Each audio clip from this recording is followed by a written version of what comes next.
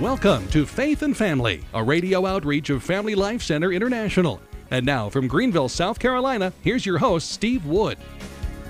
Hello, this is Steve Wood, and welcome to Faith and Family. Thank you for joining us for our broadcast today.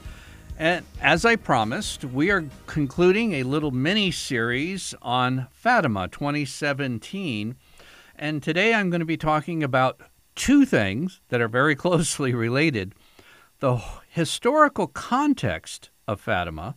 In other words, we're going to look back to its origin, and then we're going to look at practical applications from the apparitions at Fatima. In other words, we're going to look to the future.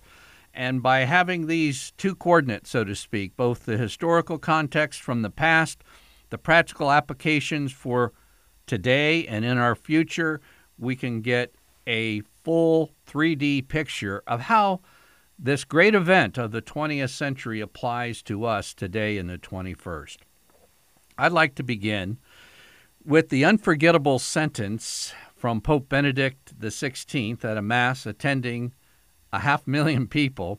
He said this on May 13th, the year 2010, and I quote, "We would be mistaken to think that Fatima's prophetic mission is complete," unquote. You know, many so-called Fatima experts, including some of my contemporaries on Catholic radio and everything else, said, you know, it's all the past. Well, it does apply to the past, don't get me wrong, but it also applies to the present, and it also applies to our future. Fatima's prophetic mission is not complete, according to Pope Benedict XVI.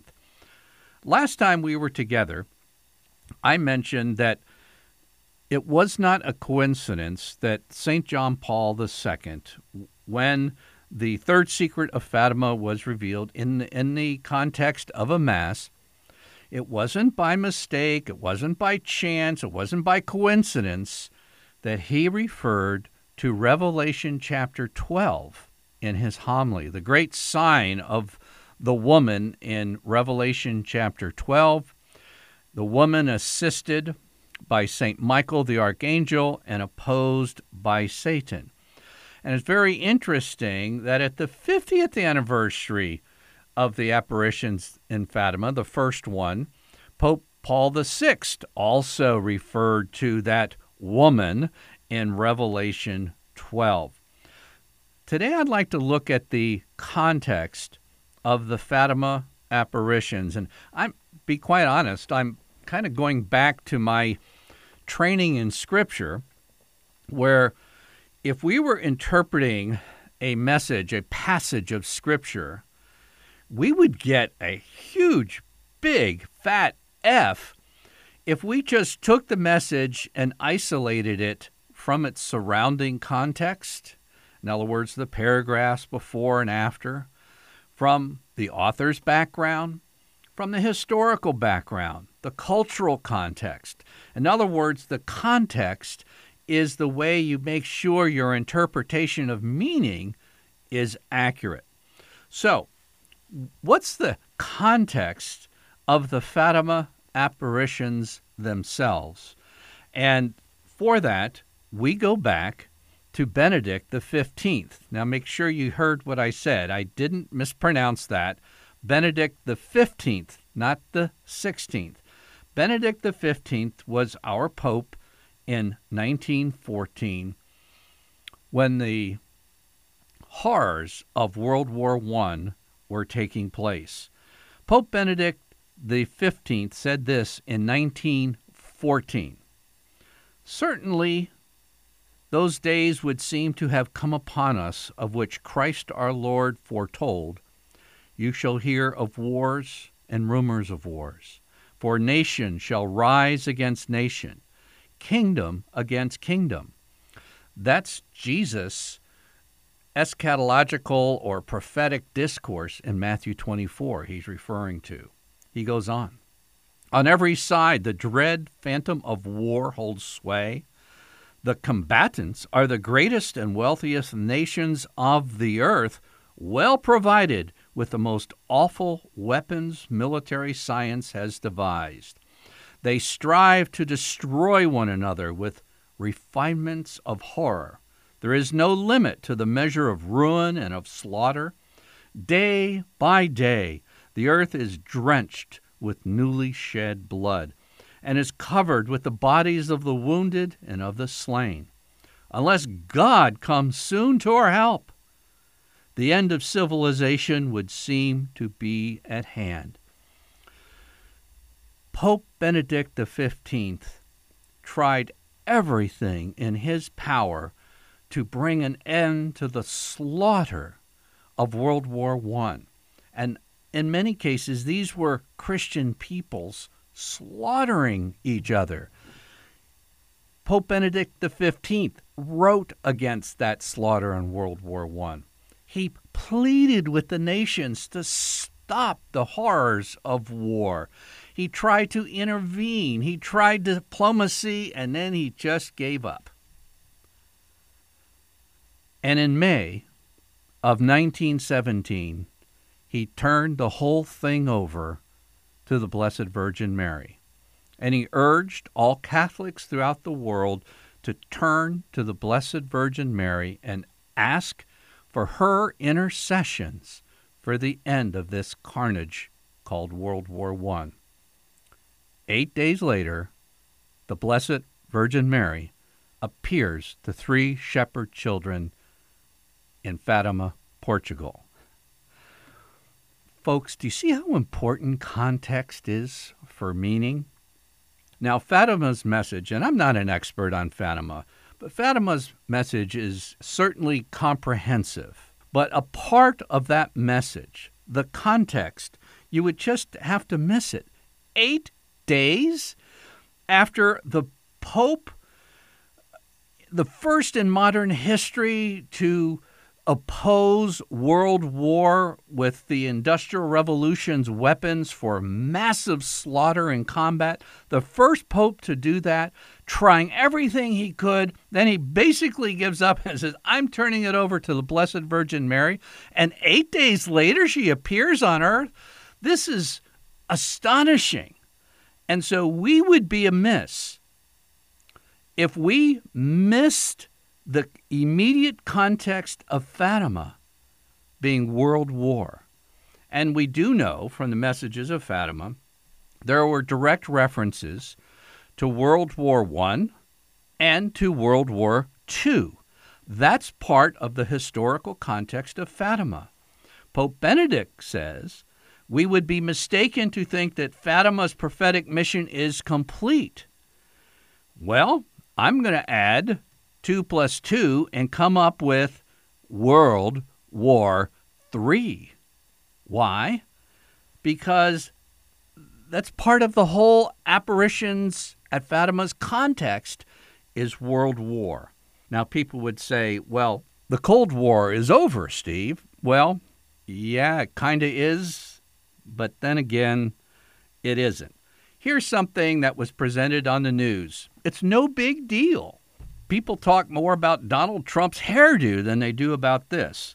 This is the Terminal High Altitude Area Defense System called THAAD. You've heard about it. It's just been installed in South Korea. Saying it's pointed at North Korea, and it is, but a lot of folks like me, a little rusty in their geography, I had to look, well, who's on the northern border of North Korea? China and Russia share that border, and their missiles can be countered by the THAAD system. The U.S. has also put anti-missile missiles in Poland, pointed at Russia. Okay, well, what does President Vladimir Putin say about all this? He says this: the U.S. is developing an anti-missile defense system which, when it is operational, there will be a moment in time when our entire nuclear capability will be neutralized, which means that the entire global balance of power will be overturned. This means one of the powers will have absolute security and be able to do whatever it likes in regional conflicts.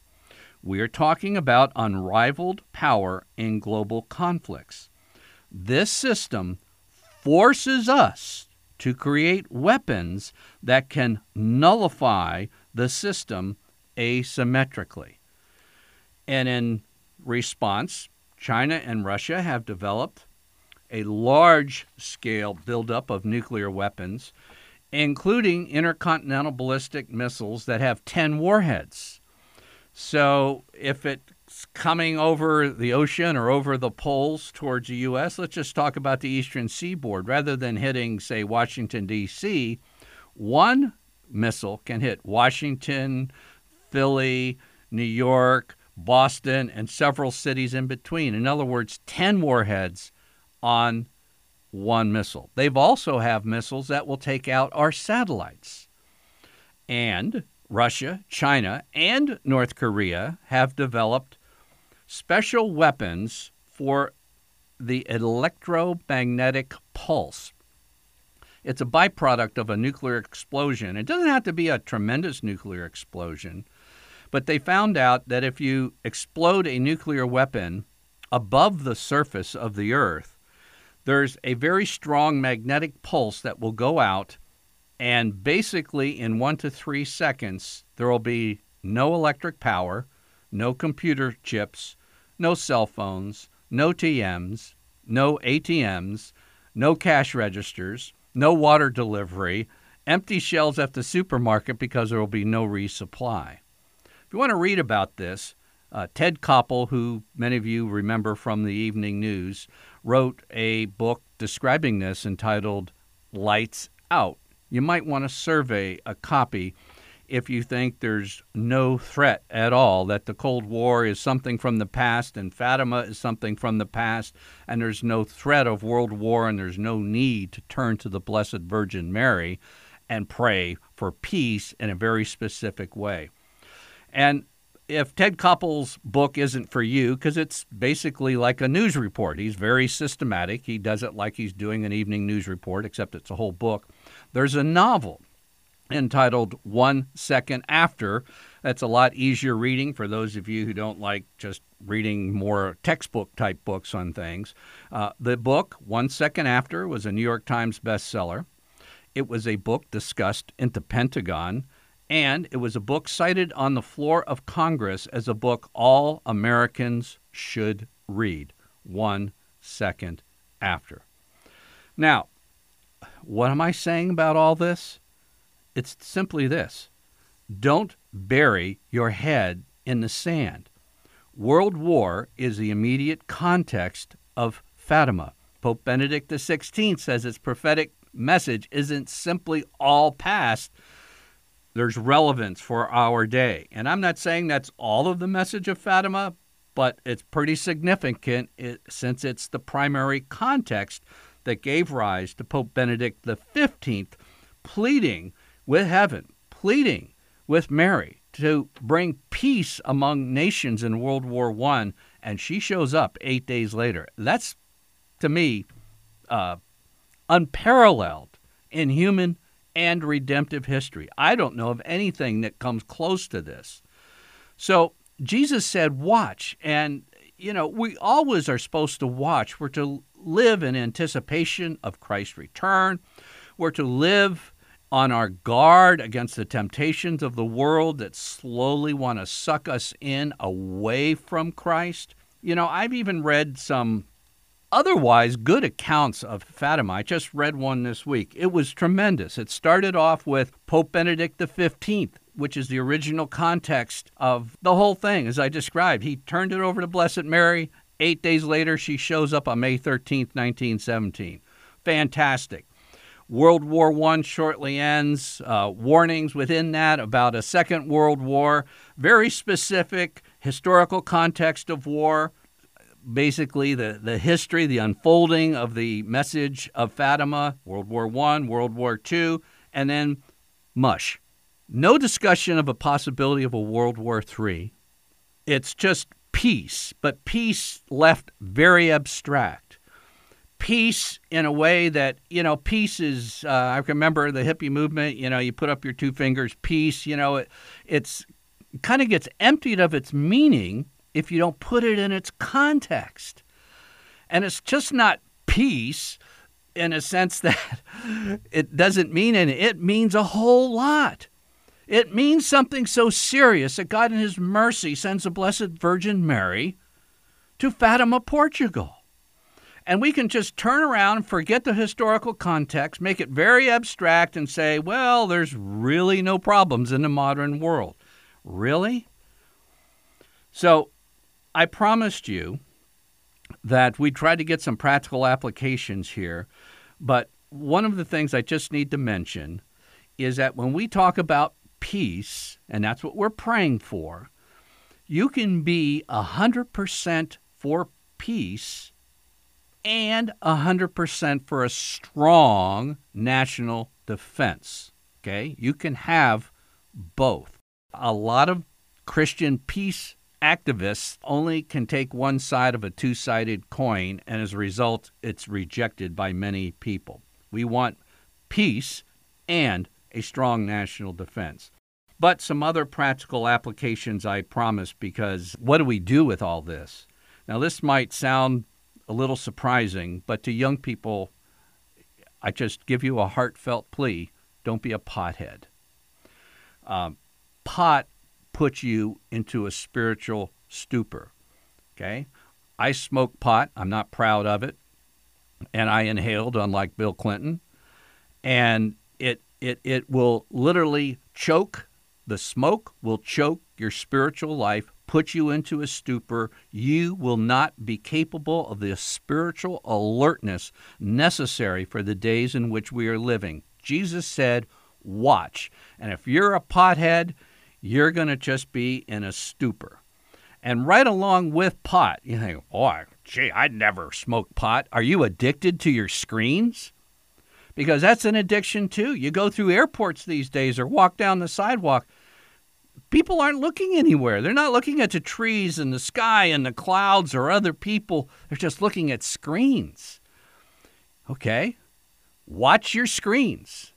An addiction to your screens. You're not going to be watching the way Jesus said to watch. Or if your eye is always attracted to the latest thing you got to go out and buy. Consumerism. That's just to take your mind off the ball. Watch. Keep your eye on what's going on in our world. Read some kind of news that isn't just pablum on the major networks and maybe even the phony debates on the so-called conservative networks. Drill down. Get some real news. Find out what's going on in our world. Dig into what the scriptures teach as far as what we should be doing. Listen to what the popes are saying. Read their writings. Okay?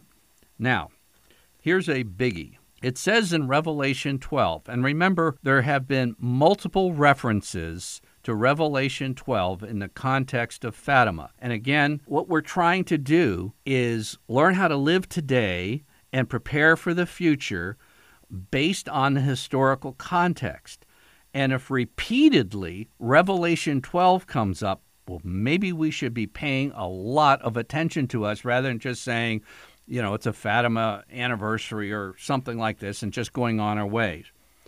In Revelation chapter 12 and verse 10, it says this, "The accuser of our brethren has been thrown down, who accuses them day and night before God." This is phenomenal. This is a picture of Satan coming into the court of heaven, and he's acting as a prosecutor against God's people. And what does he do? He does not stop. He's obsessed with accusing God's people day and night before God's throne. Well, we read in Revelation chapter 12 that Satan is tossed out of heaven. Thank you very much. But then we read 5 verses later this in Revelation 12 and verse 15. "The serpent poured water like a river out of his mouth after the woman to sweep her away with the flood." Now, the woman in Revelation 12, the icon of the woman is the Blessed Virgin Mary, but it includes her children. They're not disconnected. If you are a Christian, you are a beloved disciple, and hence Mary is your mother. That means your family. And so when it says that the serpent is going after the woman, he's going after the church. And what is he doing? He's doing the same thing on earth as he was doing in heaven, day and night. Okay, when something comes out of a serpent's mouth that's really bad, it's called venom. It's designed to kill. It's designed to kill the spiritual life. And what is the venom? It's the condemnation, the accusations that Satan lands against the people of God. Do you know why? Because I'm a sinner and you're a sinner. We're all sinners. God's people blow it. God's people sinned, and if we say we have no sin, we're liars. That's why we need to get to confession. But you have to be trained for the days in which we live, because there's a particular intensity that Fatima is trying to say, that Pope John Paul is trying to say, that Pope Paul VI was trying to say. Okay, the serpent is pouring out the condemnation like a flood. And if I could just make this very specific in its practicality, I can't help but think, but the pornography plague, flooding the church. Protestant men, Catholic men, and women now, by the millions, have been drenched in pornography. And do you know what happens? Shame and condemnation. God can't love me. I just wrote a book entitled Young Men Breaking Free. It's the second edition of my Breaking Free series.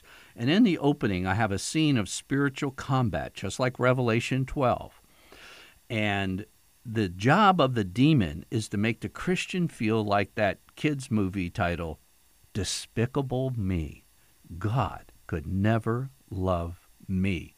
And on purpose, I conclude that booklet with the words, Jesus loves you. Jesus came for sinners. I'm a sinner. You're a sinner. Satan wants to separate us through condemnation and accusation from the love of God. Conviction, which is from the Holy Spirit, drives us to Christ for forgiveness. Now, if you're not prepped for this day, and particularly if you're a parent, before your child turns 13, they need to be equipped with the weapons of spiritual warfare for Revelation 12, for Fatima 2017. It says in Ephesians 6, be strong in the Lord, in the strength of his might. We're sending our kids out in their own might, and then wondering, why are 6% of Catholic young people falling away in their 20s? They're fighting in their own might. Put on the full armor of God. It says, take the whole armor of God that you may be able to withstand the evil day. So you have to have the armor of God. Well, what are some things I need? Well, in verse 16, after mentioning several things, besides all these, taking the shield of faith with which you can quench all the flaming darts of the evil one. I promise you, your children in the 21st century are going to stumble into sin. And I promise you, utterly promise you, they are going to have arrows pointed at their hearts of condemnation. I promise you that the serpent is going to pour out floods of condemnation and slander against your children. And I promise you this, unless you give them the equipment to withstand this, they will not be able to stand. But with the equipment, with the shield of faith, like here's one. This is one that, again, you don't want to let your kids become teenagers without Psalm 103, starting in verse 8. The Lord is merciful and gracious, slow to anger, and abounding in steadfast love. He does not deal with us according to our sins, nor requite us according to our iniquities. For as the heavens are high above the earth, so great is his steadfast love towards those who fear him. As far as the east is from the west, So far does he remove our transgressions from us. Imagine two F-16s on a runway, and one's pointed east and one's pointed west. And they get the control tower, says, go. And they both take off as fast as they could, Mach speeds. That's our sins being taken away, as far as the east is from the west. As a father pities his children, so the Lord pities those who fear him. Many of you know I was a pastor, and I thought people's needs were very, very, very complicated when I was a young pastor. And after about 8 or 9 years, I figured out probably the most important verse I could share with my congregation, and I shared it every Sunday. It's one single verse from that little letter, 1 John, which is right towards the end of the New Testament before you get to the book of Revelation. 1 John says this, if we confess our sins, he is faithful and just and will forgive us our sins and cleanse us from all unrighteousness. If we confess our sins, he is faithful and just and will forgive our sins and cleanse us from all unrighteousness. If your children have this, and the shield of faith isn't something left behind in the Bible that's not read, or it's simply something they heard in a catechism class, but if 1 John chapter 1 and verse 9 is in their hearts, okay, they will have a shield. I promise that they will have guilt. It's just we're fallen human beings. I promise they will have arrows against their hearts of slander and condemnation from the evil one, and it's going to intensify in the day in which we live. It's part of what's going on in Fatima. And I also promise you that God is capable of giving them the strength they need for the day in which we live. That's what Fatima is all about. You've been listening to Faith and Family. I'm your host, Steve Wood.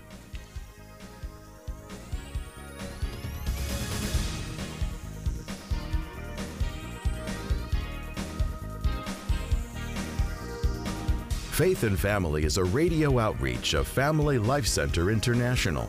Visit us online at dads.org to order copies of Faith and Family broadcasts and to learn more about Catholic family life.